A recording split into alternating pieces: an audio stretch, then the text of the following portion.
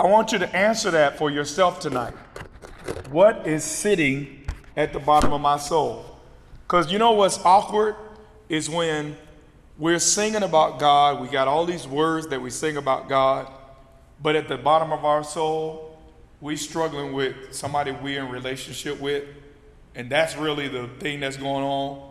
We're concerned about, things that are out of our control.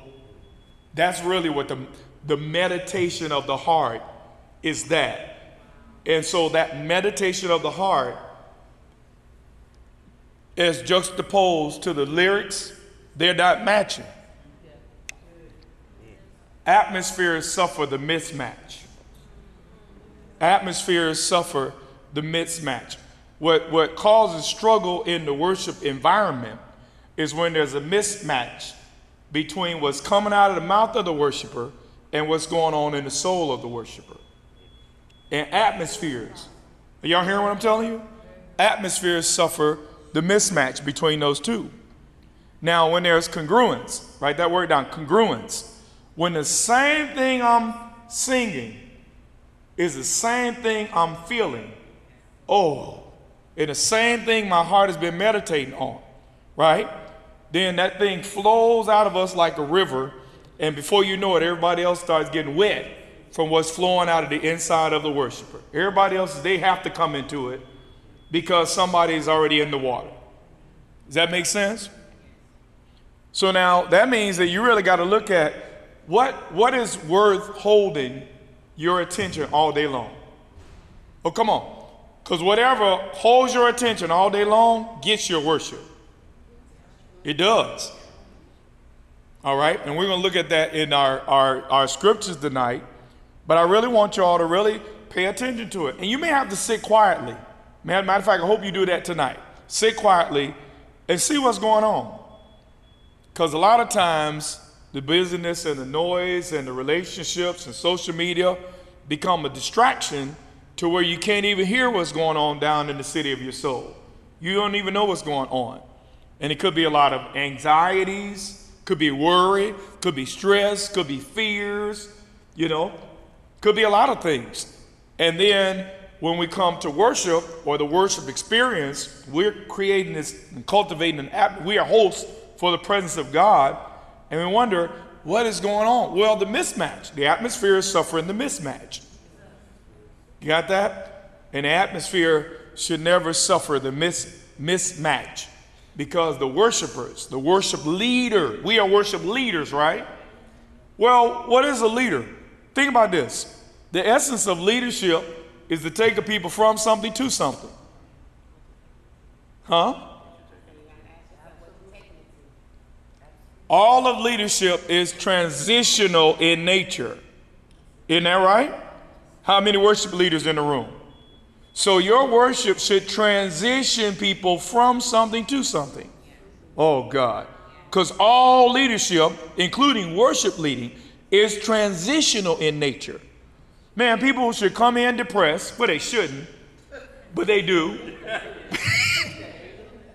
They should come in depressed, and within the first few minutes of being in the atmosphere you've been in all day long, all week long, they're shifted from it. They don't even know what happened to them. The atmosphere of worship happened just as fast as the issue that caused the depression. And before you know it, they're caught up in the rapture. They're caught up in the rapture of what's been going on between you and God all week long. And they are transitioned, somebody shout, from something to something. Y'all got that? They come in despair. And all of a sudden the songs that you sing are so full of hope and life and joy and peace. They get caught up in it, right? And the congruence between the words coming out of your mouth and the meditations of your heart cause the atmosphere to be supercharged with expectation and birth change right while you're singing. Yes. You may answer the question I can wait. But anyway, I want to testify to what you're saying about the first time I came here. The first time I came here, I don't know, it's been 9 years ago. I was really going through, it was just a lot of drama going on. I came here, and you was on Wednesday night, you was singing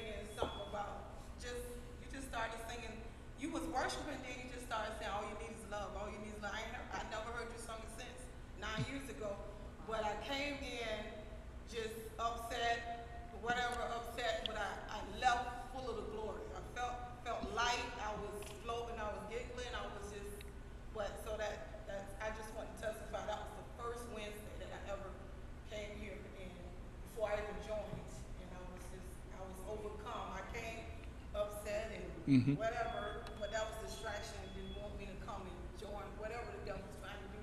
But I came out, I left out in the glory and just saturated. Isn't that something? She came in upset, right? Upset, and left out shifted. And here's the thing, and it wasn't anything scripted, obviously, or we'd be singing it over and over again. You know how we do. You know how we do. But it was what she needed in that moment, right? Unbeknownst to me and everybody else in the room except God. And that's what I'm talking about. Then one phrase or whatever it may be. But the difference between that, that one phrase and any other phrase is that phrase was designed for the situation she was in and the birth transition in her life at that moment. That's what I'm talking about. That's what I'm talking about. So let's get into this. Cultivating your secret place. Psalm 24, 3-6. Says, who shall ascend into the hill of the Lord? Or who shall stand in his holy place? He that had clean hands and a pure heart, who had not lifted up his soul unto vanity, nor sworn deceitfully. He shall receive the blessing from the Lord and righteousness from the God of his salvation. This is the generation of them that seek him, oh my God, that seek thy face, O Jacob, Selah. So you all, several things I want you to notice from this verse that has a lot to do with what we do in worship. First thing I want you to notice in verse 6, and I know that you all know this in theory, but we want to know it experientially. Write this down. All worship is ascending. Okay? All worship. Who shall ascend into the hill of the Lord? So all worship is ascending in nature. All right? And what that means, if you think about those, anybody ever been mountain climbing or like, what do you call it? Hiking, right? And you, those who, for example, people that climb Kilimanjaro or Mount Everest with their crazy selves. Well, they don't just go right up the mountain, right? They ascend in stages and in levels. They ascend up the mountain, right? With the objective of reaching it to the peak of that mountain, right? And that's sort of a picture of what worship is all about. It is an ascension, right? It's layered. It's supposed to be building. Worship should never get boring. It should be building. See, it's supposed to be building and building and building, right? And then come to a peak, right? In his presence, but it is ascending in nature. It talks about several things here about ascension. If we're going to ascend in the mount of the Lord, watch what he says. You got to have clean hands. Come on, somebody. Somebody shout, lifestyle matters. Got to have clean hands, right? Which has a lot to do with lifestyle. But notice he says, got to have a pure heart. Somebody shout, it's an inside job. It's also an outside job. So if our worship is going to be ascending in nature, we got to focus on what's going on within and without. Because it's a heart matter. It's a matter of the heart, but it's also a matter of the lifestyle. All right? He has not lifted up his soul unto vanity. Right? So it has a lot to do with our motive when it comes to our worship. What is our motive in our worship? Right? Do we want to be seen? Do we want to look like something? Here's something. Do we want to sound like something? And I'm not talking about being on the right note or the right melody and all this other kind of stuff. Y'all don't. I still don't know what key I sing in. To this day, I don't know. I don't even know. Couldn't tell you. They're like, where you start, Doc? I don't know. Right? What I'm talking about, what does this moment mean to me? And does it mean to me what it means to him? You got that? Does it mean to me what it means to him? Because we don't want any vainness, right? We don't, and vanity can come in many forms, right? One of the most vain things about worship or in worship we can do is be preoccupied with ourselves. Oh my God. Come on, somebody. Okay, because the moment that we take worship away from an ascending nature And then we now begin looking at ourselves. That literally is the sin of Satan.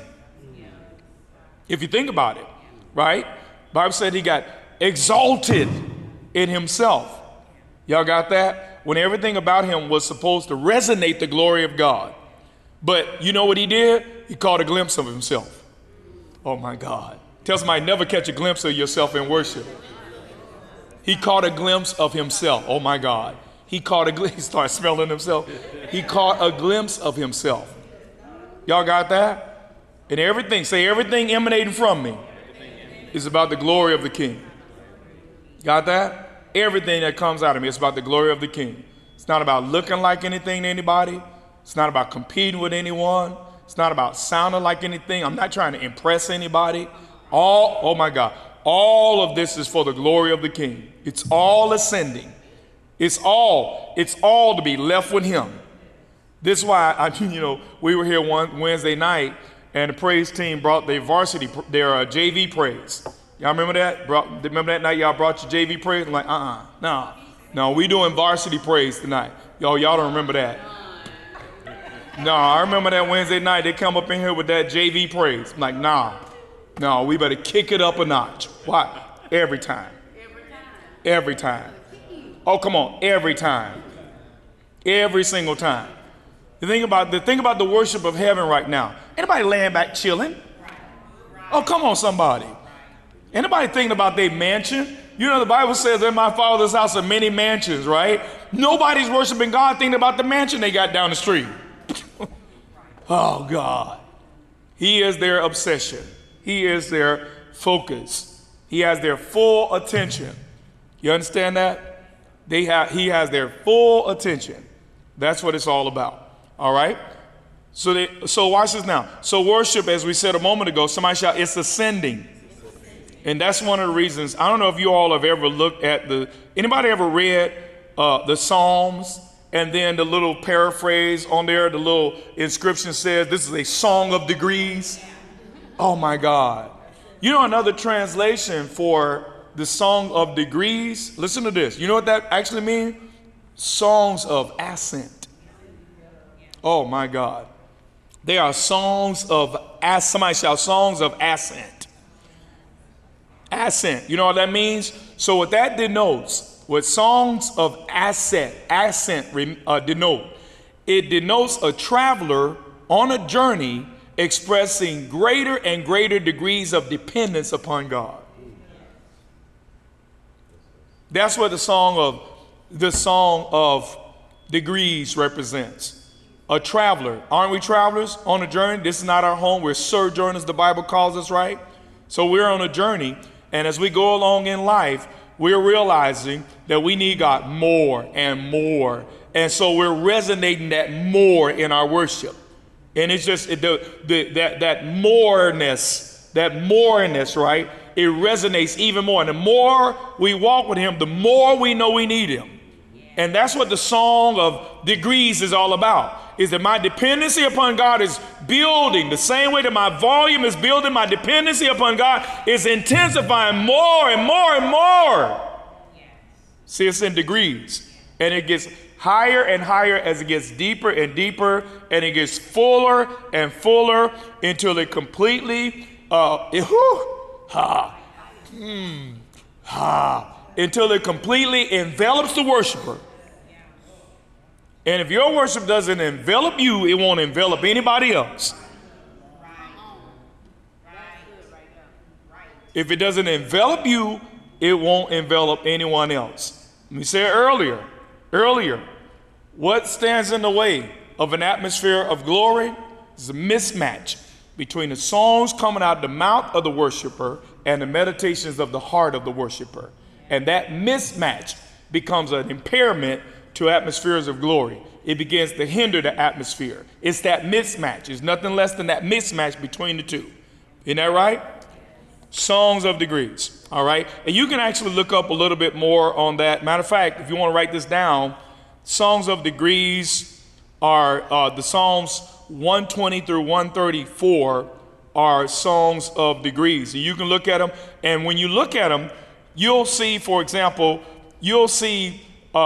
people dealing with great loss. right? And leaning on the Lord. You'll hear like 122, the pilgrim song. I'm on a journey with God. 123, the worshiper is calling out for help with God. 124, the worshiper expressing gratitude to God. Y'all got that? 127, right? Talks about the fact that I can't even build what I'm building without you. So again, see these things, these are degrees, and it's ascending in dependency. The worshiper is ascending, is deepening in dependency. The worship is ascending, but he's deepening in dependency upon God. 130, the confession of sin and asking of forgiveness. 131, the expression of childlike faith and humble surrender. And so this thing just keeps building and building in these songs of degrees. All right. So abiding as a worshiper, we started out talking about abiding in this. And abiding as a worshiper requires a dedicated heart. Somebody shout a dedicated heart. Right. And so that means that we got to be very intentional about what's going on in our heart on a daily basis, on the regular. Because abiding and creating a secret place where we abide with him means that our hearts, who shall ascend? Only him that has clean hands and what? A pure heart, right? And we should never be those that have to get our heart pure. Tell somebody, keep your heart pure. And it's the keeping of a pure heart that denotes the dedication of the heart. Here's something else that's real important, all right? And I hope everyone has this, a dedicated place. You know, and I don't want to make this religious, and it don't have to just be that place, but do you have a place where God knows you meet him? Yes. Oh, come on, somebody. Do you have a place where God knows you meet him? You know you meet God there. You intend to meet with him there, to talk with him there. Remember when Abraham or Jacob, they passed by a certain place, they built an altar to the Lord? You know why? Because they had experiences meeting God in that place. So they built altars there because they say, you know what, if God won't meet me anywhere else, he'll meet me in this place. And so do you have a dedicated place? All right. Not to be religious and not to stick to this also, right? Do you have a dedicated time? Do you have a time? Do you have a sacrificial time? I mean, telling me 3:30 in the afternoon, right? But do you have a dedicated time? Now, watch this now. If that time is not sacrificial, it's probably not significant. So I want you to think about that, and what does that look like for you? If it's not sacrificial, remember when David had sinned by numbering the people? And when he came to the place where he saw the angel, the person that owned the land said, oh, you can have the land and make your sacrifice. Listen to what David said. David said, I will not offer the Lord anything that didn't cost me something. Come on, tell somebody, don't you offer God nothing that didn't cost you nothing. You understand that? So when we talk about a dedicated heart and a dedicated place and a dedicated time, 3:30 in the afternoon ain't costing you nothing. Now, if you said 3:30 in the morning, hello somebody, it costs you something. Somebody shout, I will not offer the Lord that which costs me nothing. Now, which means if your devotion isn't costing you nothing, it's not worth anything to God. Oh, Lord, help me.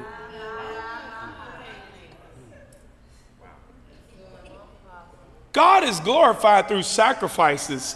Remember this one? Remember the cross? God is glorified in dead sons.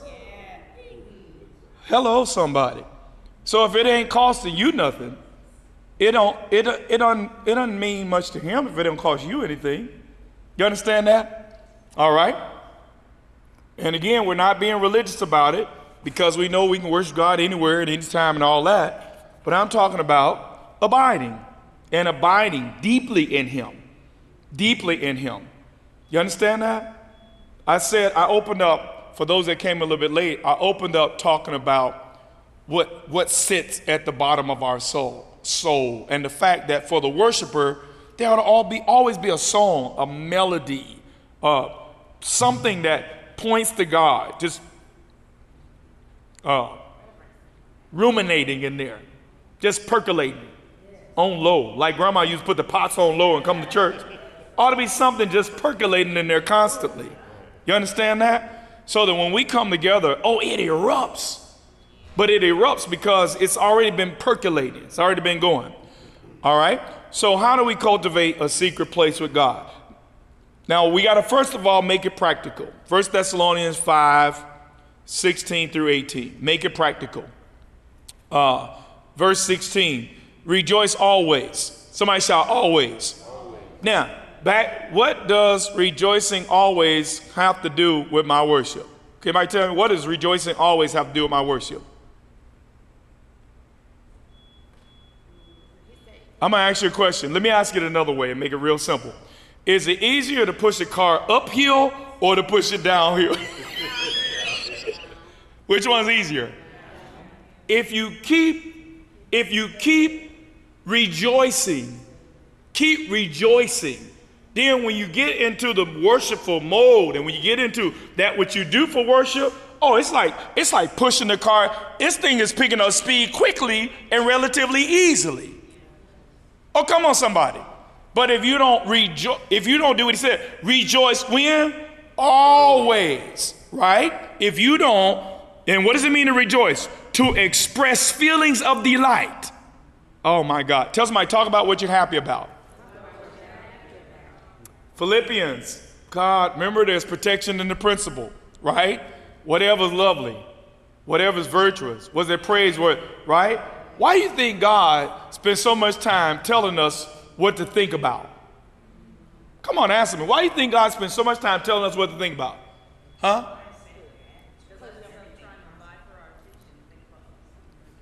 Whatever holds your attention gets your worship. Whatever holds your attention gets your worship. But again, we're talking about worshipers who abide.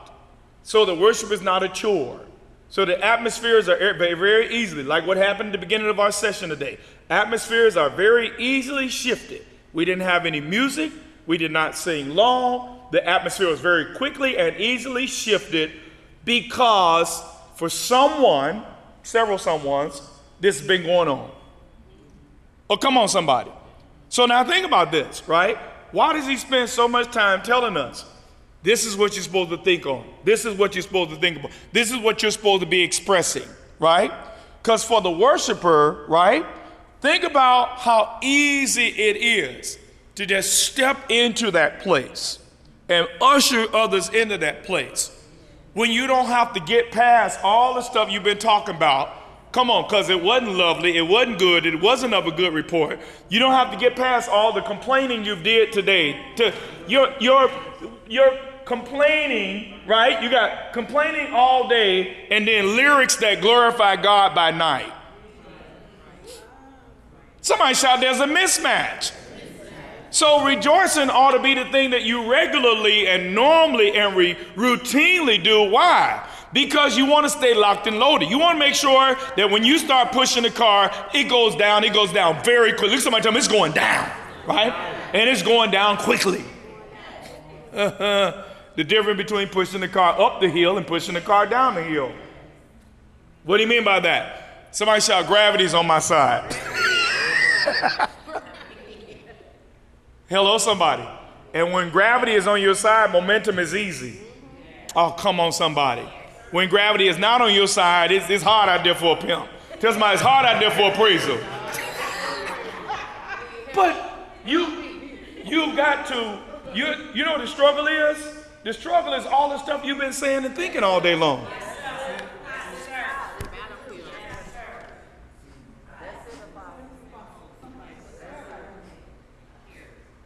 The struggle is the disconnect between, you know, the misnomer, right?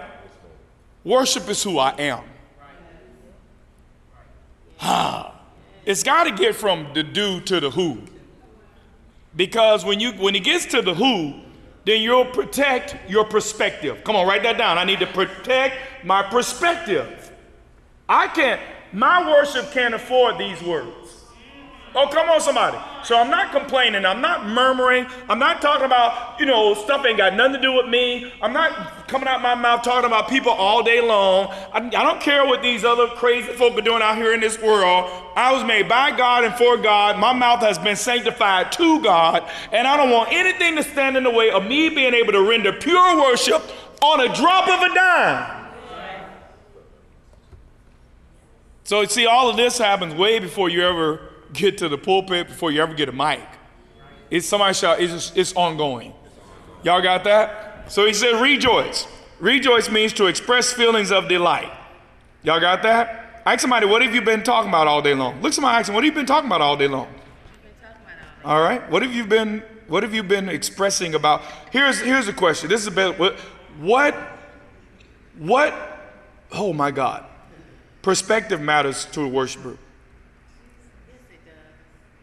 What agenda has gotten your passion all day long? Because really that's what we're talking about. What agenda? Because wherever there's agenda, there's information. All information comes with an agenda, right? But what agenda has gotten your passion? What have you been hot about all day? Hello, somebody. What have you been hot about? What have you been fervent about today? See, that's the kind of stuff that matters. So he said, rejoice always. Now, there's another fundamental part of making the secret place practical. Pray without ceasing. Come on, somebody. Pray without ceasing. What does that look like, praying without ceasing? Anybody, what does that look like? Praying all day, every day. Huh?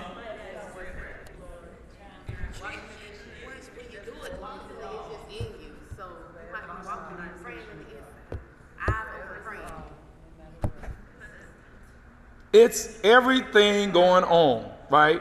Somebody shout, I'm bringing God into every conversation. Come on, I am bringing him into everything going on today. Hello, somebody. I'm bringing him. You know, I've had several people today send me requests for prayers. And you know what I did? Stopped and prayed for their specific request. I ain't gonna wait till later on. Come on, somebody. Because there's stuff going on around me all the time. And the worshiper should never be the one, oh, that's a doggone shame. No, you're the one supposed to be praying. Come on, tell somebody the power to change it is in your mouth. God don't hear nobody else, he hears you. He reserved the godly for himself. Do you realize, this is no joke, do you realize how much God fights to keep you as a worshiper? Y'all didn't hear what I just said. God, the Bible said, the Father seeketh such to what? Worship him in what? Spirit and in truth. Y'all got that? If God seeks it, God defends it. That means God fights to keep you in worship. Your worship of God means just that much to him that he'll come against anything coming against you to keep you in worship. Oh my God, you understand that? But now you got to conspire with God's agenda to keep you in worship. If God is fighting to keep you in worship, you should be fighting to stay in worship. Oh, come on, somebody.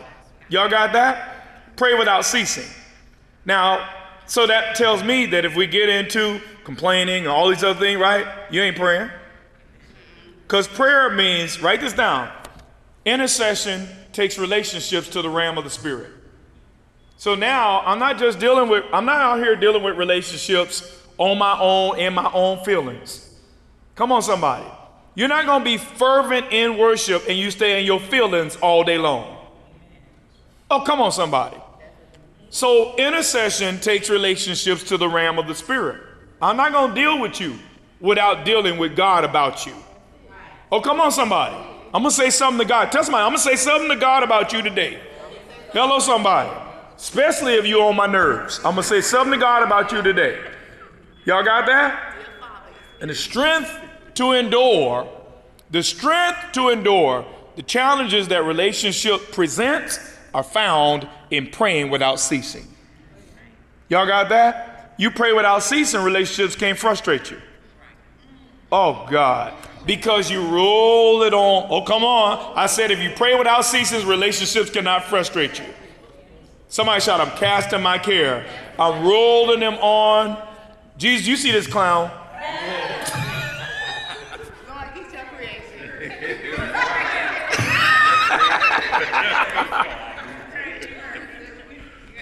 All right. And sometimes the most spiritual prayer you can ever pray is, Lord, help. Help now. Y'all got that? Verse 18, give thanks in all circumstances, for this is the will of God in Christ Jesus for you, right? So the worshiper should be expressive of what we are grateful for. That's supposed to be a common theme. As a worshiper, right, it ought to be common for you to just be talking about what you're grateful for. Oh, what you're thankful for. Oh, come on, somebody. That ought to be just normal to you. That ought to come normal to you. To just find something daily to be grateful for, to be thankful for, to be appreciative of. You understand that? You get up in the morning, you just start, I don't know, I get up in the morning and I start thinking about the goodness of God in my life. It's a true story. I'm walking out my bedroom and then a wall of glass, I'm watching the sun come up, 6 a.m., I'm watching the sun. I am just grateful to God for his favor on my life, the well-being of my family. I'm grateful to God for his constant help. I'm grateful to God. And that thought of gratitude, right? That's a part of your worship. You understand that? So it should be common as a worshiper that you're ruminating, say ruminating, that you're ruminating over what you are grateful for. And you can't wait to get to prayer because you're going to let him know. Tell somebody, I'm going to give him the business. I'm going to let him know you did this and I know you did it. Oh my God, I'm going to give him the business. Hello, somebody. Isn't that right? So if we're going to cultivate this secret place, somebody shout, it has to be practical. Now, everything I just said, isn't it practical? It's practical. If it's not practical, it's not spiritual. You understand that? Anybody getting that this is a lifestyle yet? Come on, somebody. Y'all notice in the Old Testament, one of the things that the priests could never be was common. Anybody ever read that? Somebody shout separate. They were completely separate people because of their duty to bridge the gap between God and man. Oh my God. And if you're going to be the medium, somebody shout medium. You know what they really were? They were daysmen. You know what Job said? There is no daysman. There's nobody between me and God. And so if you're going to be a suitable daysman, a person that stands between people and God in the sense that you're trying to bridge the gap and get them back to him, oh, you got to be separate, says the Lord. You can't be common. You got to be committed to this thing. You got to see this your whole lifestyle. Daysman. It's one word, daysman. Right? It means mediator, somebody who goes between, somebody who bridges the gap. It is a picture of Christ. Remember Paul said in Timothy, there's one mediator between God and man, the man Christ Jesus. He's human, he touches humans. He's God, he touches God. He's the bridge in between getting God back to man. Y'all got that? So when Job said, I wish there was a daysman, he was really talking about the Christ. Right? His longing was for this person that could really stand in the gap. Well, the reality of it is, that's what the priests were doing. That's what the sacrifices were about, bridging gaps. Okay? It was about bridging gaps. It was about getting people back in right standing with God, getting people back in a context that was pleasing to God. Isn't that right? You think about it, as I said before, people come into an atmosphere where you are, right? And they come in many different states that are not in alignment with where God is. And then you are there as a daysman. Oh God, you're there to pull them back into the context of God's intention. Worship. Worship is not an event. It is a lifestyle. Oh God, it's not an event. It is a lifestyle.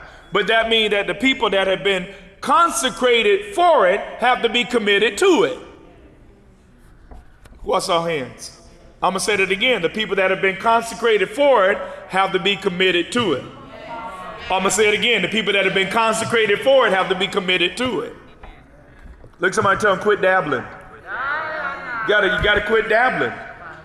You want to get common on Friday and want to be sanctified on Sunday. That ain't going to work out very well for the atmosphere you're endeavoring to create. That ain't going to work out very well for you.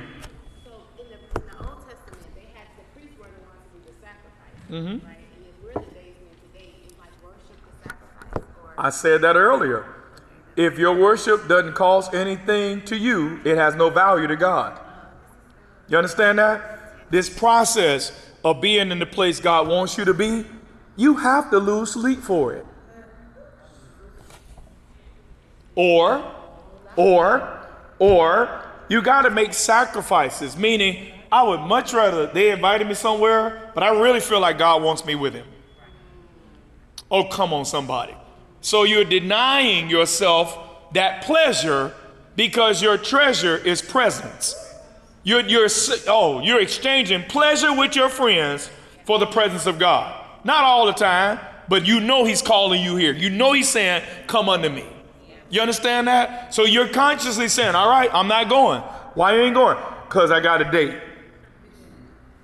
You understand that? I got a date. Treasure in solitude, much as you love talking, but you treasure in solitude. You know you need to quiet your soul and really be in God's presence and hear what God is saying. You understand that? Does that make sense? I saw a hand over here.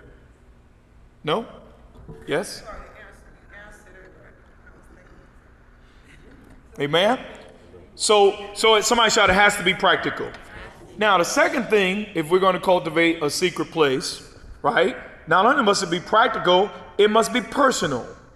It must be personal. Ephesians 5:19. Listen to this, right? And think about this verse in the context of I'm a worshiper. I've been consecrated to this assignment of cultivating atmospheres for the glory of God to be revealed. Think of it in that context, right? Ephesians 5:19, speaking to yourselves in psalms and hymns and spiritual songs. Singing and making melody in your heart to the Lord. Y'all got that? Just as a way you live life. Does that make sense? Now, let me show you how that affects your relationship, right? This means, talk about married people. So for this reason, I ain't finna be arguing with my wife all day long. I'm finna agree with my adversary quickly. You know what? Remember this song? Some of y'all may be old enough. I know you remember it. Don't disturb this groove. It might. All right, y'all see the two that remember. Y'all, the rest of y'all don't. Or three of us know. Somebody shout, don't disturb this groove. There should be. I'm old people tourist. So I remember songs like that. Okay.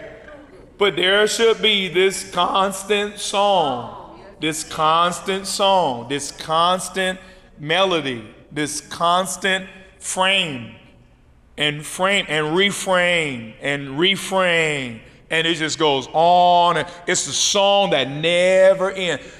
I'm telling you, if you're a worshiper, you should be very, very concerned if that song inside of you ends.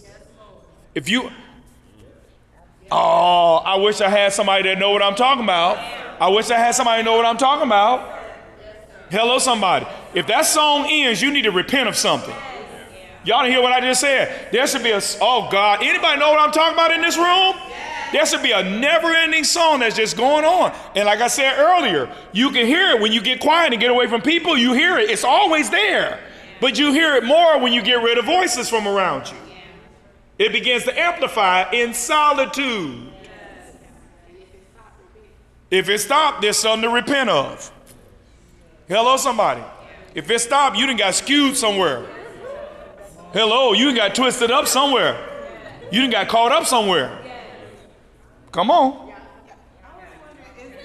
Is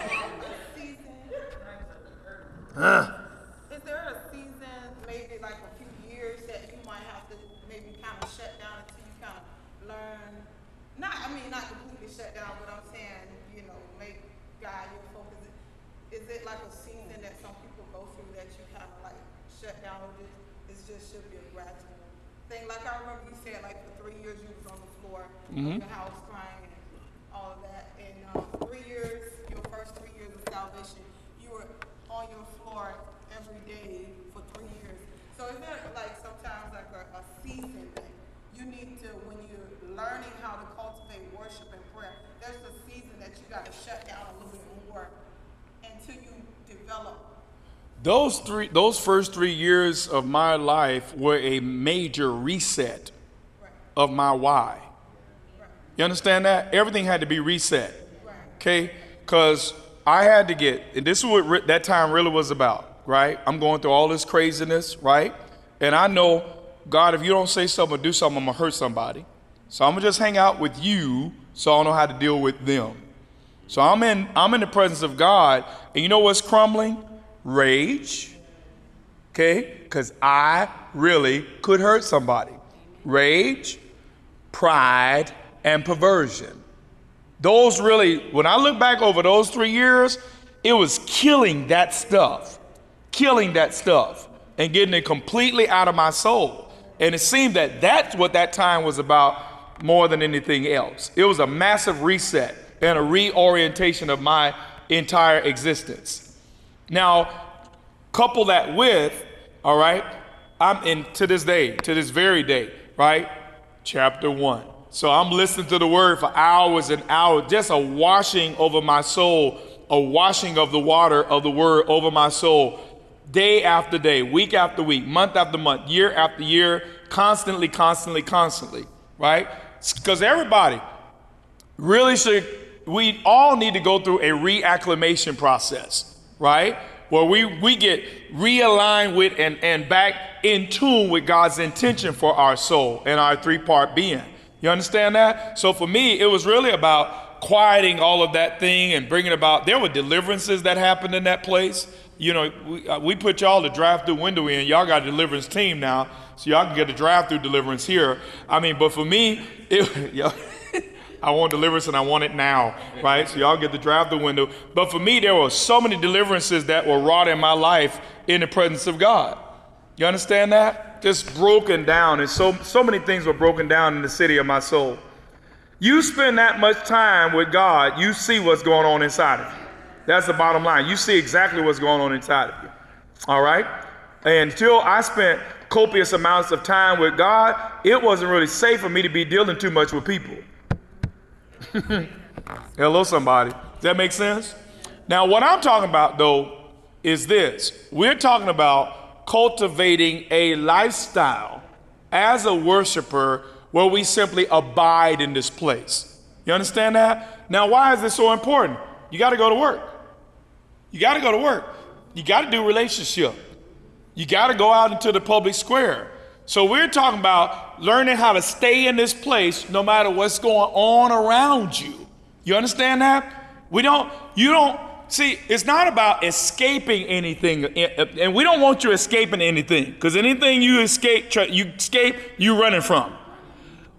We want you to become so firm and solid in this place, you can't be moved by anything. Oh, come on, because your commitment to Him is so deep, you don't let anything disturb the groove that's going on between you and God. Does that make sense? You don't allow any time. You don't allow any time or any opportunity for distance or space. There is no, I need to get back where I used to be with God, because you just don't leave. Hello? That annoys me. I know I need to get back where I need to be with God. Well, who you been with while you was away from Him? What they get you into? Y'all got that? Does that make sense to you? All right. So speaking to yourselves, Ephesians 5:19, in psalms and hymns and spiritual songs, singing and making melody in your heart. Singing and making melody in your heart to the Lord. Ask somebody, is that what you do all day long? Singing and making melody. Some of y'all ain't asking nobody nothing. Singing and making melody in your heart to the Lord. Singing and making melody in your heart to the Lord. Somebody shout, this is my way. This is how the worshiper is supposed to be doing life. Singing and making melody in your heart to the Lord. And you're not letting anything disturb this dynamic that's going on. You understand that? And sometimes you seem dismissive. And sometimes you seem nonchalant. And sometimes you may seem uncaring. But it's because you want to be unmoved from this place. Let's deal with this quickly. Come on, what you got to say so we can move on? Because I got to be in my spot. I got to be in my spot. Anybody get what I'm telling you? I've got to stay in this place. Amen? Did I see another hand? All right. Oh, your hands rejoicing? All right. So everyone, come on. Yes, Tia. There was a comment though that the past 3 days, all I've heard is you. But the song, like, because I'm, how the warfare is, so where it gets you down. But then in my spirit, like God will respond to your feelings. He'll respond to your emotions, but the response is through a song sometimes. So for the past 3 days, all I've heard is you. Because he, use your voice a lot. Obviously, you're an apostle. But all I've heard is you.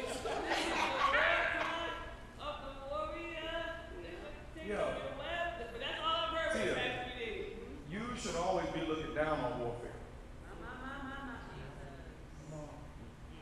You should always be looking down on it. I'm aware of it, right? Matter of fact, I instigated it. I fully expected it. I'm making so many moves that never had to try something.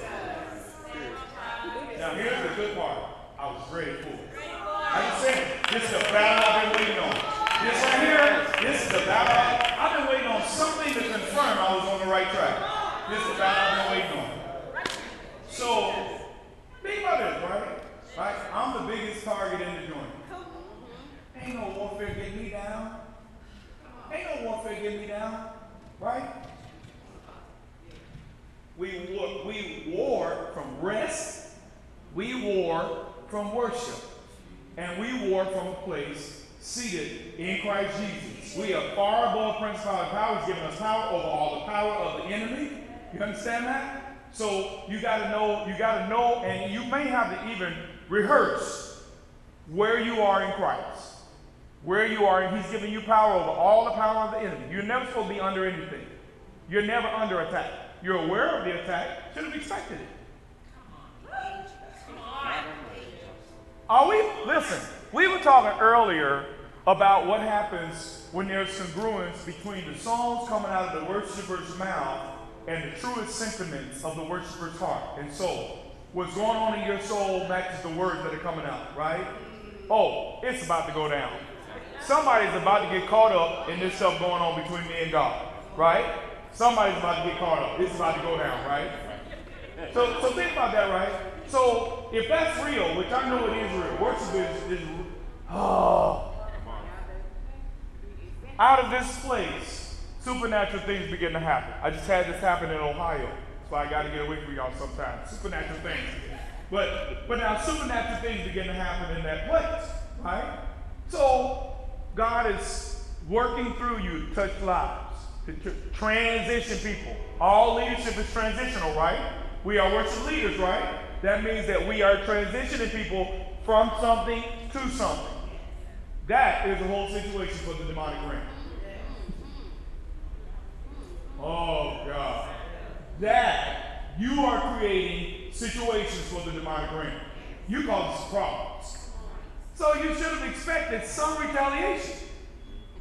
You understand that? Because if what we do is real, and it really transitions people from something, if it bridges gaps, okay? If it becomes a balm that begins to heal atmospheres, heal the lives of people in atmospheres, you are creating a problem.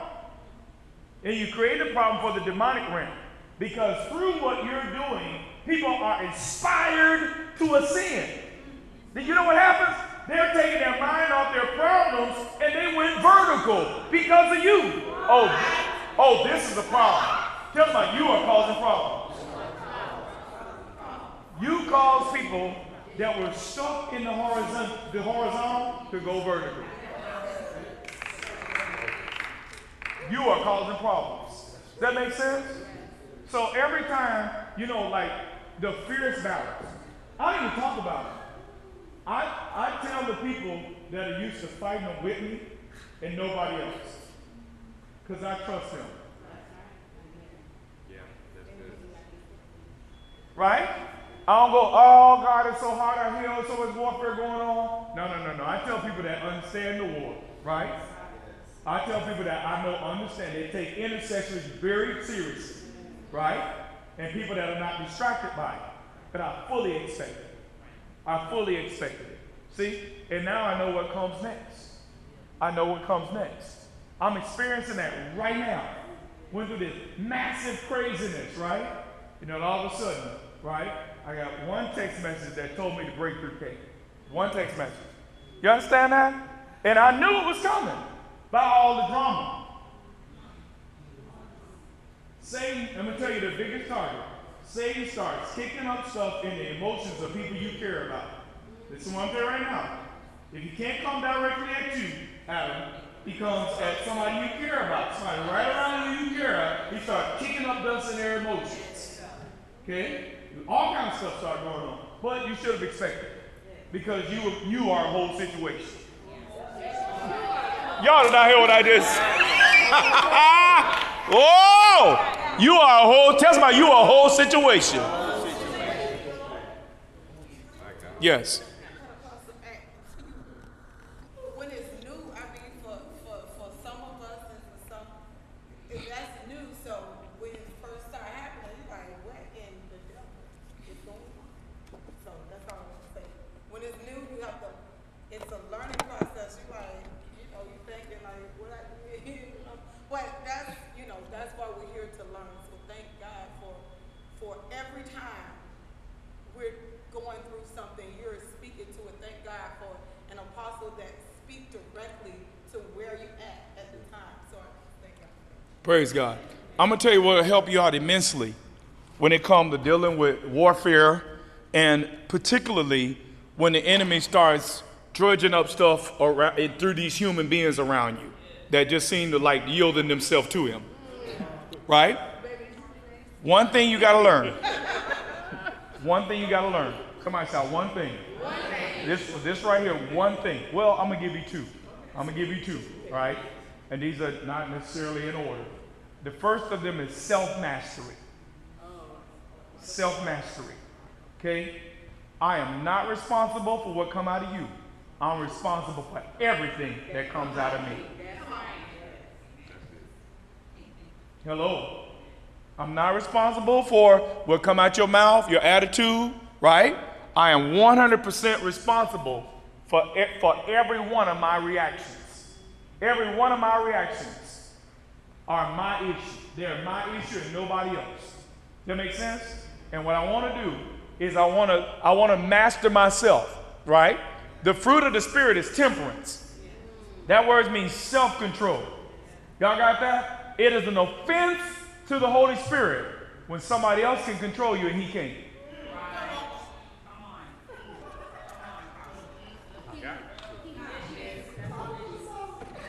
Look at somebody, tell them treason. It's treason. Tell somebody it's treason. It's treason. It is an act of treason when you can be led by somebody's mood but can't be led by the Holy Ghost. Treason, high treason. When the worshiper can be angered but can't be inspired. It's treason.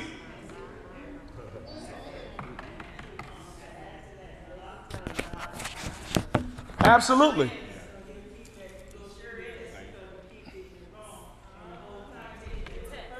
Absolutely. Absolutely. Absolutely. Write this down. My walk with God is found in my responses to men. You want to know where you really are with God? How do you respond to men? That's where you really are.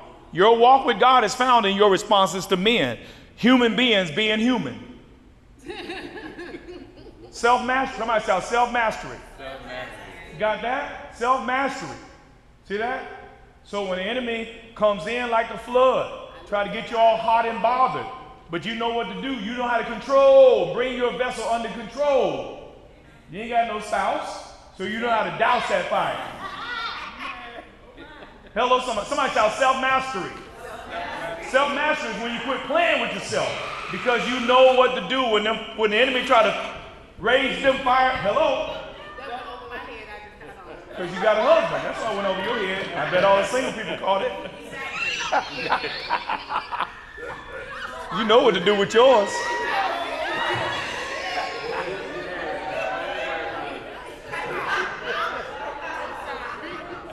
Hello, somebody.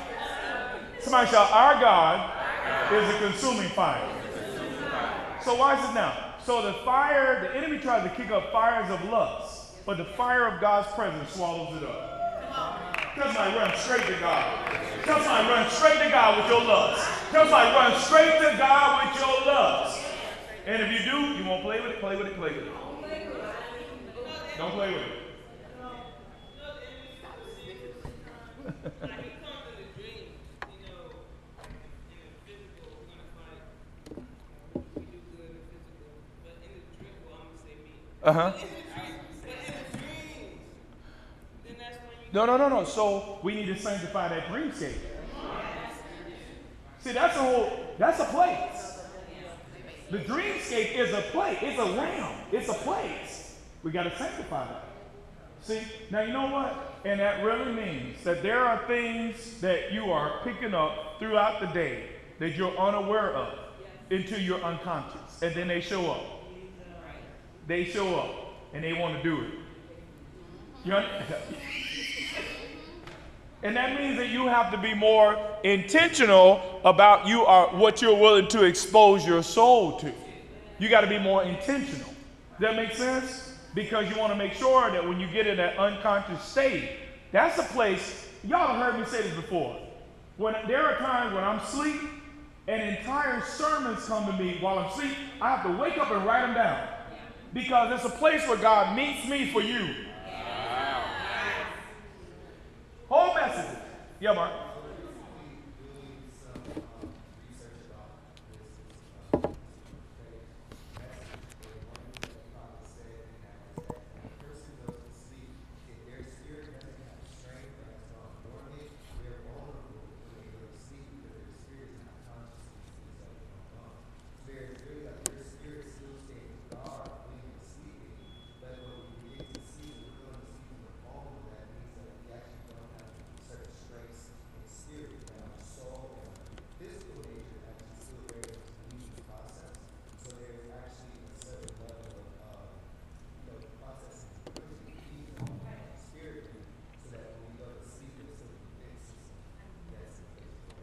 Yeah, I'm going to give you a scripture.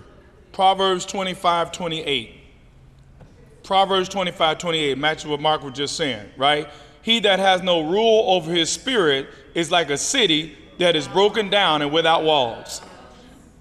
When you don't have control over your spirit, meaning by what you're choosing to do and exercising spiritual authority and maintaining spiritual congruence and being very particular about what you allow in your spirit, right? Then the walls are broken down. Now, if the walls are broken down, thieves can walk right on in there, doing the hoochie coochie in your dreams, right? But it's because it just told you right there, just told you right here in Proverbs 25:28, you can't blame nobody for breaking in your house and you left the door open. You got a whole wall torn down in your house. You can't get mad when the thief come in trying to get the hoochie coochie.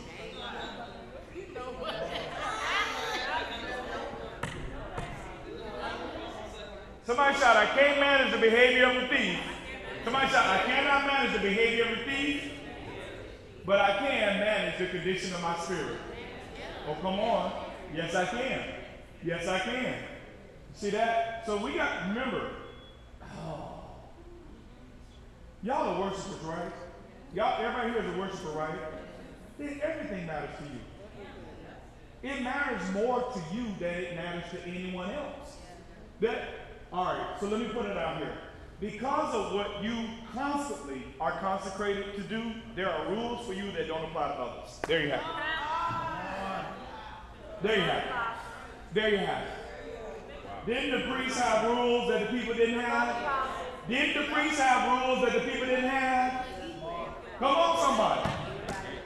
So because of where you are and what you have been chosen and consecrated to do, there are things that you cannot expose yourself to and still be a suitable host for the presence of God. Cheryl?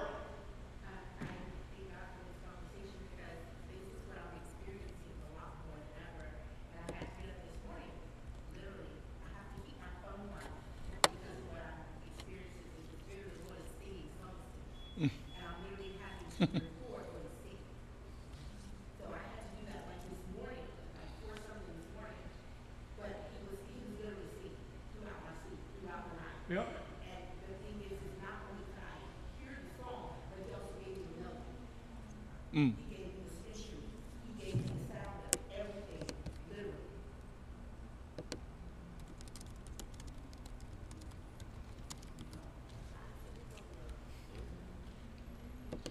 Zephaniah 3:17.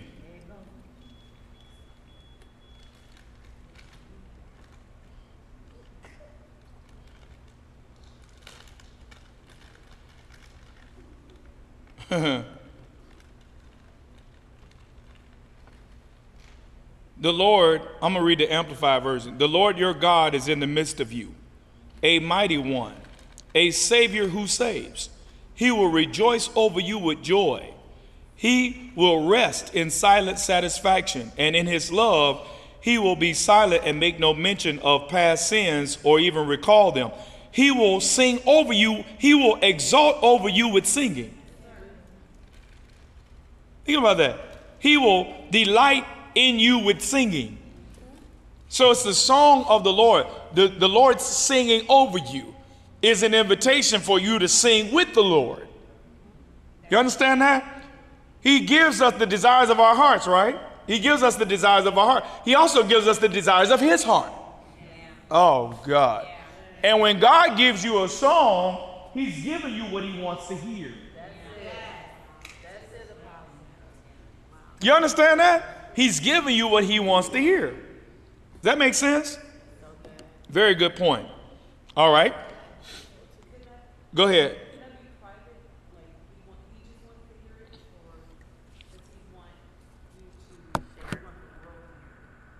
Well, do you think he wants you to be stingy with it?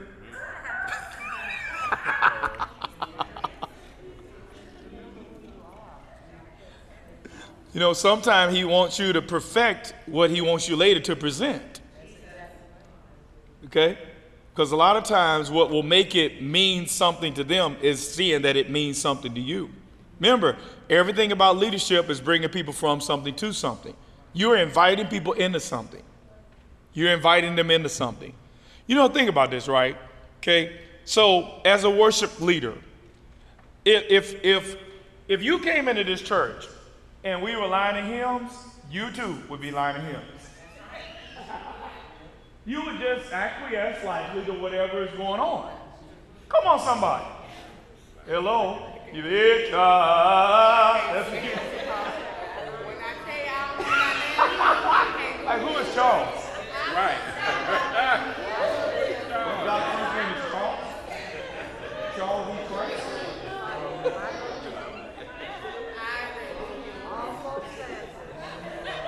Well, now watch this now. But you came into an environment where this ascending worship, oh God, this passion and seeking is the norm.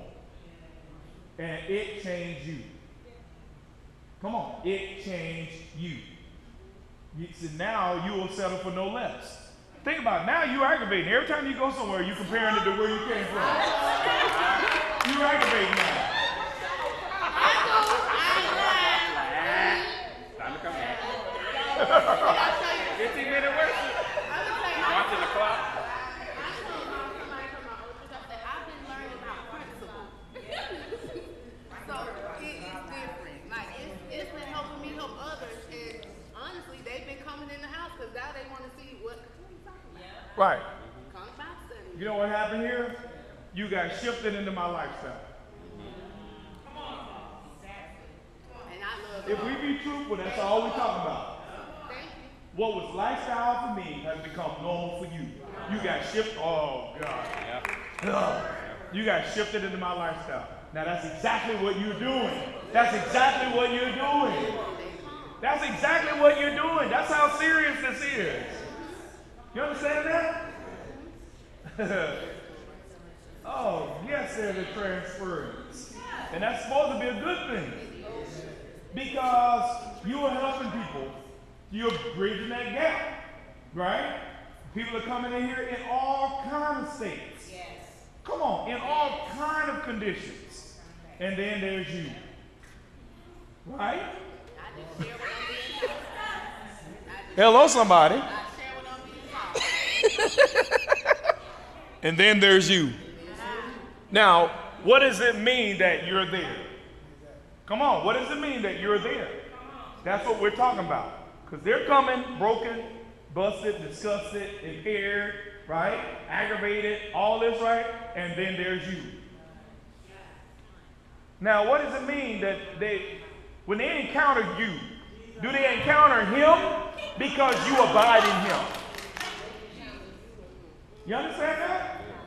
That's what we're talking about. That's what we're talking about. All right? And I'll go back to how we opened up this meeting, right? I'll go back to how we opened up this meeting. It wasn't even 5 minutes of a song. Nobody was playing any instruments, right? It was a song that had been sitting in my soul all day long, for the last couple days, right? And within just those couple minutes, this whole thing just shifted in the presence of God, right? Because it was real to me, because it's been sitting with me. Does that make sense? That's what we're talking about. That's what we're talking about. All right. So it has to be practical. Somebody shout, it has to be practical. It has to be personal. Thirdly, it has to be persistent.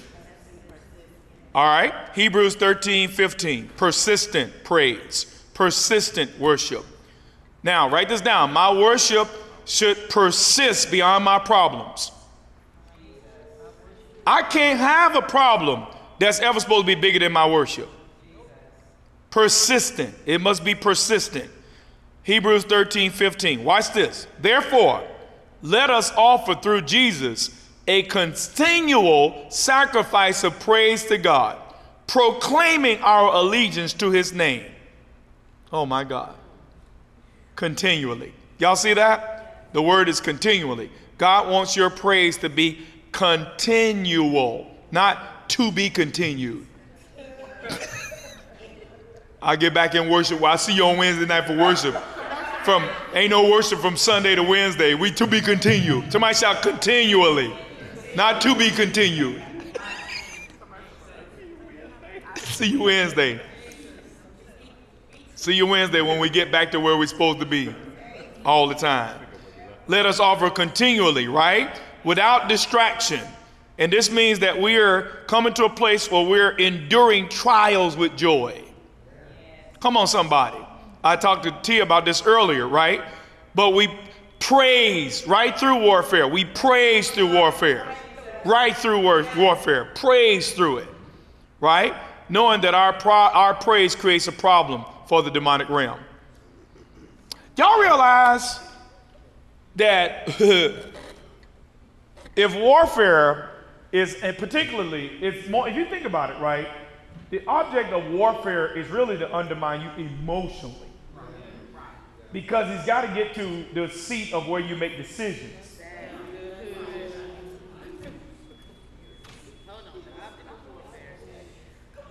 Come on, somebody. So he targets your emotions because he got to get to the center of your decision making. You understand that? Because look what the text said, Hebrews 13:15. Let us offer through Jesus a continual sacrifice of praise. Let is a word of what? Volition. A word of volition. A word of choice. Let comes out of your soul. Oh God. Let comes out of your soul. Let is the exercise of your will. It's the exercise of free will. Isn't that right? So this is why he tries to bog you down emotionally, because he knows that if you get a hold of your emotions, you're not going to let you continually offer praise. And that's why the best thing you can do with your problems is praise through your problems, because then he doesn't know what to do with someone who keeps praising through their problems. It doesn't make sense because you're contradicting his efforts. That ain't no joke. You understand that? So, the worst thing happened. You break out in the song. All right, Paul and Silas.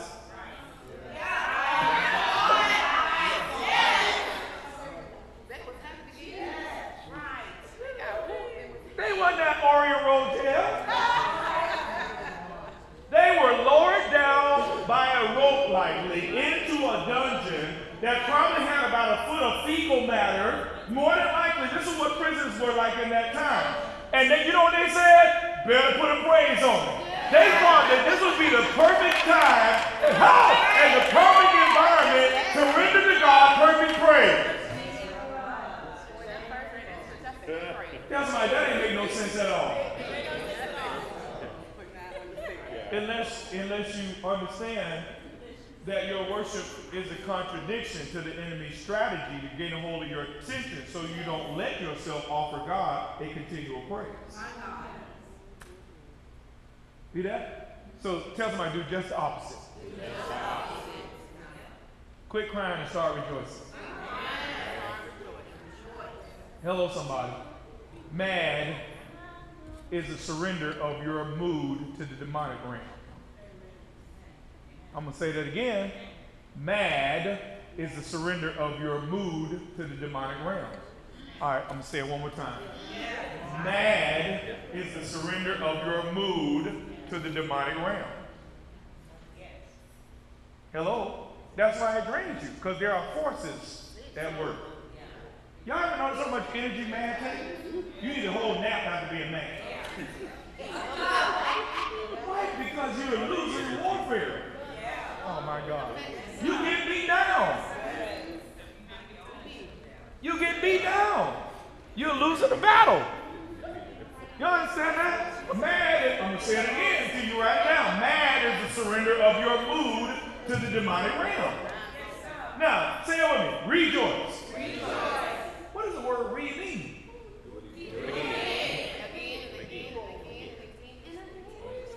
Do it again. Do it again. Do it again. Do it again. Every time the enemy tries to bring a reason for you to be mad, rejoice. And he does read. What is it? They apologize. Read. They act like they don't care about myself. Read. Read. Tell somebody, read up. Read up. You got to read up. I will what? I will rejoice. This is the day that the Lord has made. I will rejoice. Every oh, so being glad is as much my decision as is being mad. Yes, it is. It's a choice. It's a choice. And back to our song. I don't want anyone to disturb this groove. Don't let nothing steal your song. Come on, tell somebody, don't let nothing steal your song. Don't let nothing steal your song. Don't let nothing steal your song. Because if you get up trying to lead worship and your song has been stolen, you're going to come across very empty and inauthentic. If your song ain't moving you, it ain't going to move nobody else either. Simple as that. You understand that? Going through the motions.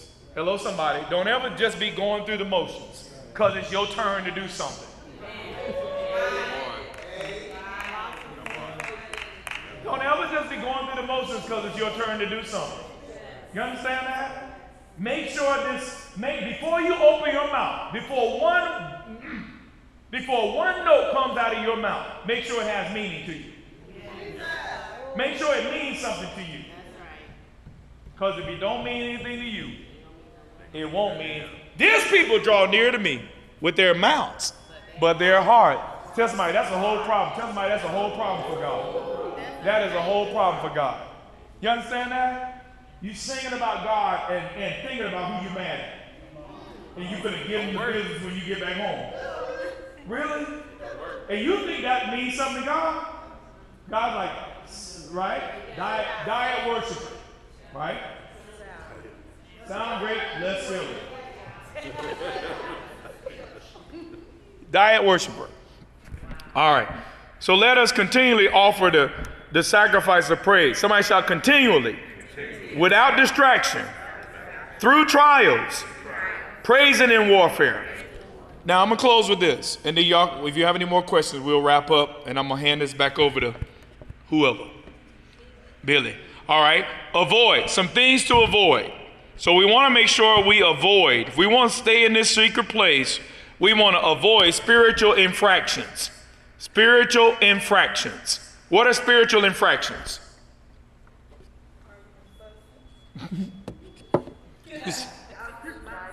Well, that's my number 2, emotional distractions.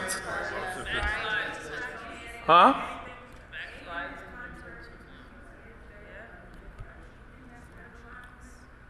Right? We listen. The realm of the spirit is a very legal place.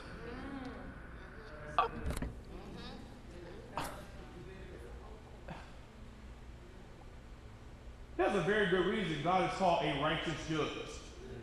There's a very good reason the Holy Spirit is called a counselor.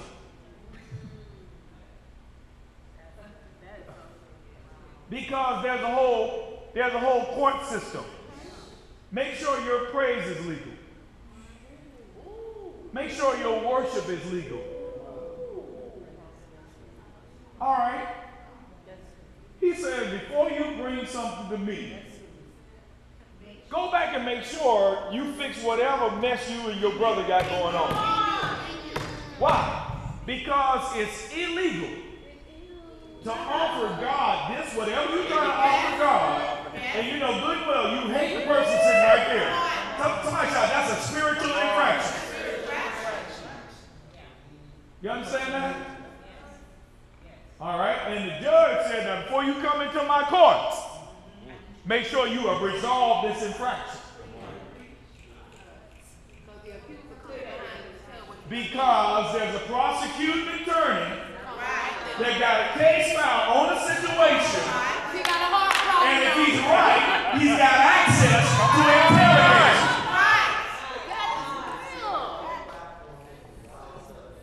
That's why the Bible said, make you know what? Room for the enemy.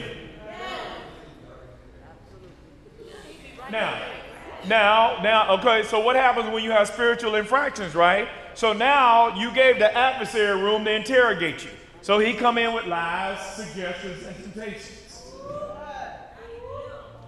Lies, suggestions, and temptations. You understand that? Y'all got that? See that? So you start hearing stuff like, I probably just need to take some time off worship. I probably need to just step down. Wonder where that suggestion came from. Ask somebody, I wonder who suggested that. I don't think the Holy Ghost inspired you to quit worshiping God.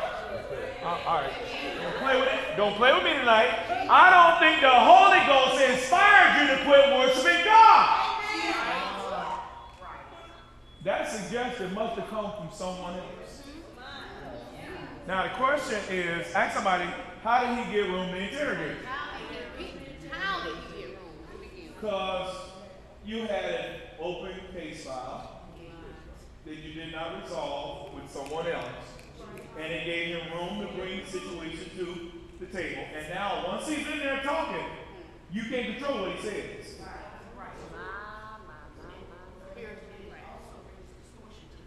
Brings distortion to the sound. Y'all got that? So there are some legalities when it comes to, oh my God. There are some legalities when it comes to worship. Tell somebody, you better be aware of the legalities. Now why? Tell your neighbor, ignorance is not a defense. Ignorance is not a defense in the court of law. I didn't know. You still getting incarcerated based on what you didn't know, because ignorance is not a defense in a judicial system. You can be healed up because of what you didn't know. You know, right? Yes.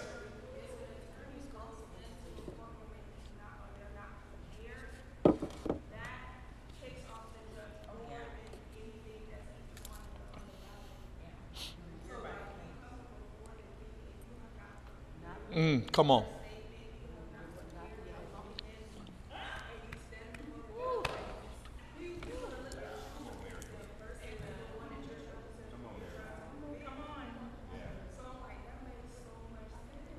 Yep. Everything about, I'm telling you, the realm of the spirit is a very orderly place. Okay? There's a whole legal system and structure to it. You better understand it. Yes.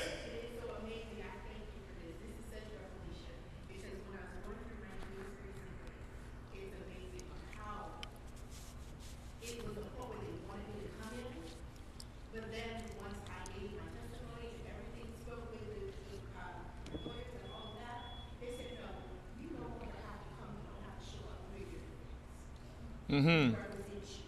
And the thing is that in less than 30 days, they released everything that they said I was supposed to get and more.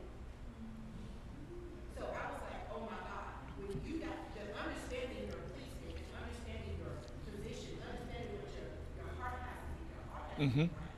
And that was more than anything, so much, so key. It's so key, the heart of your heart of the matter. Absolutely. It's the heart of the matter. Absolutely. Absolutely. Warrants. You got any warrants in the spirit? You got warrants? Right? Unconfessed sin. Ignoring your sin, that don't work. And that don't work in it. You got warrants. You got to come back and own that.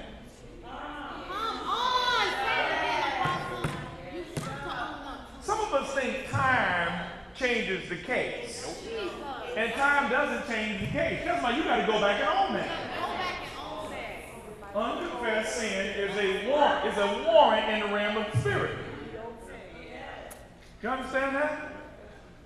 So again, we need to make sure that we avoid spiritual infractions. All right? Number 2, emotional distractions. Emotional distractions. All right? And I'm going to make this very personal. I love my wife, not more than God. Hello, somebody. I love that. It doesn't get any more personal than the person I'm in covenant with, right? I love my wife, but my passion, come on, my all, my fullness, my completeness, right? It comes from him and it goes to him. See that? So that dynamic to what fulfill me and complete me and drives me, it's trapped up in this vertical relationship so that I can offer the person I should to her. I have to stay locked into this thing with him. Y'all got what I'm saying? So we got to be mindful of not allowing ourselves to become emotionally distracted. That's right. See that? Emotional distractions, right? There's many times too, oh my God. I hope as a worshiper too, whatever lifestyle that you have lived before you came to this magnitude of worship, I hope you went back and was serious about breaking soul ties and really putting periods and not question marks with all those situationships. Because that's another part of this. Because you don't want anything that still has ties, umbilical cord, any ties or any claim, watch this, any claims on your soul. When you have soul ties that are unresolved and haven't been somebody still has a claim on your soul. Anybody has a claim can make a demand. And when they make a demand, wherever there's a demand, there's a pull. Now you start longing for them. Oh, y'all did not hear what I just said. Wherever there's a claim, there's a demand. Wherever there's a demand, there's a pull. Wherever there is a pull, Satan will arrange an intersection. He always does it that way. So we need to make sure that we don't have emotional distractions. Number 3, physical perversion. Nothing going on in your life. Amen. Quit being nasty. Bottom line. Quit being nasty. Get rid of the nasty stuff. All right. And then number 4. So we said spiritual infraction, emotional distraction, physical perversion. Y'all know what that is. And then 4th, social distortion. Social distortion. All right. Social distortion. I want y'all to understand this. Okay. There is something that lives in social media that is meant to have an effect on you, to take you away from God. It's the spirit of Antichrist. And it lives in our algorithms. Oh, please hear what I'm saying. It lives in the algorithms. It lives in the sentiments and the agendas that are going on in all of these realms. And it can distort you.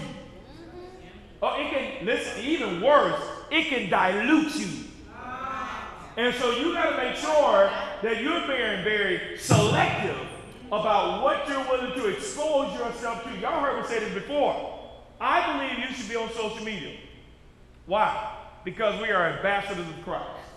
Because wherever influence is, godly people need to hold influence. But that means that somebody shout, when I go there, I'm the influencer. I'm being intentional about hearing from him in my engagement with them. Does that make sense? And I'm being very mindful that if I know that something is a distraction, oh, we blocking it. We cutting that off. We making sure, right?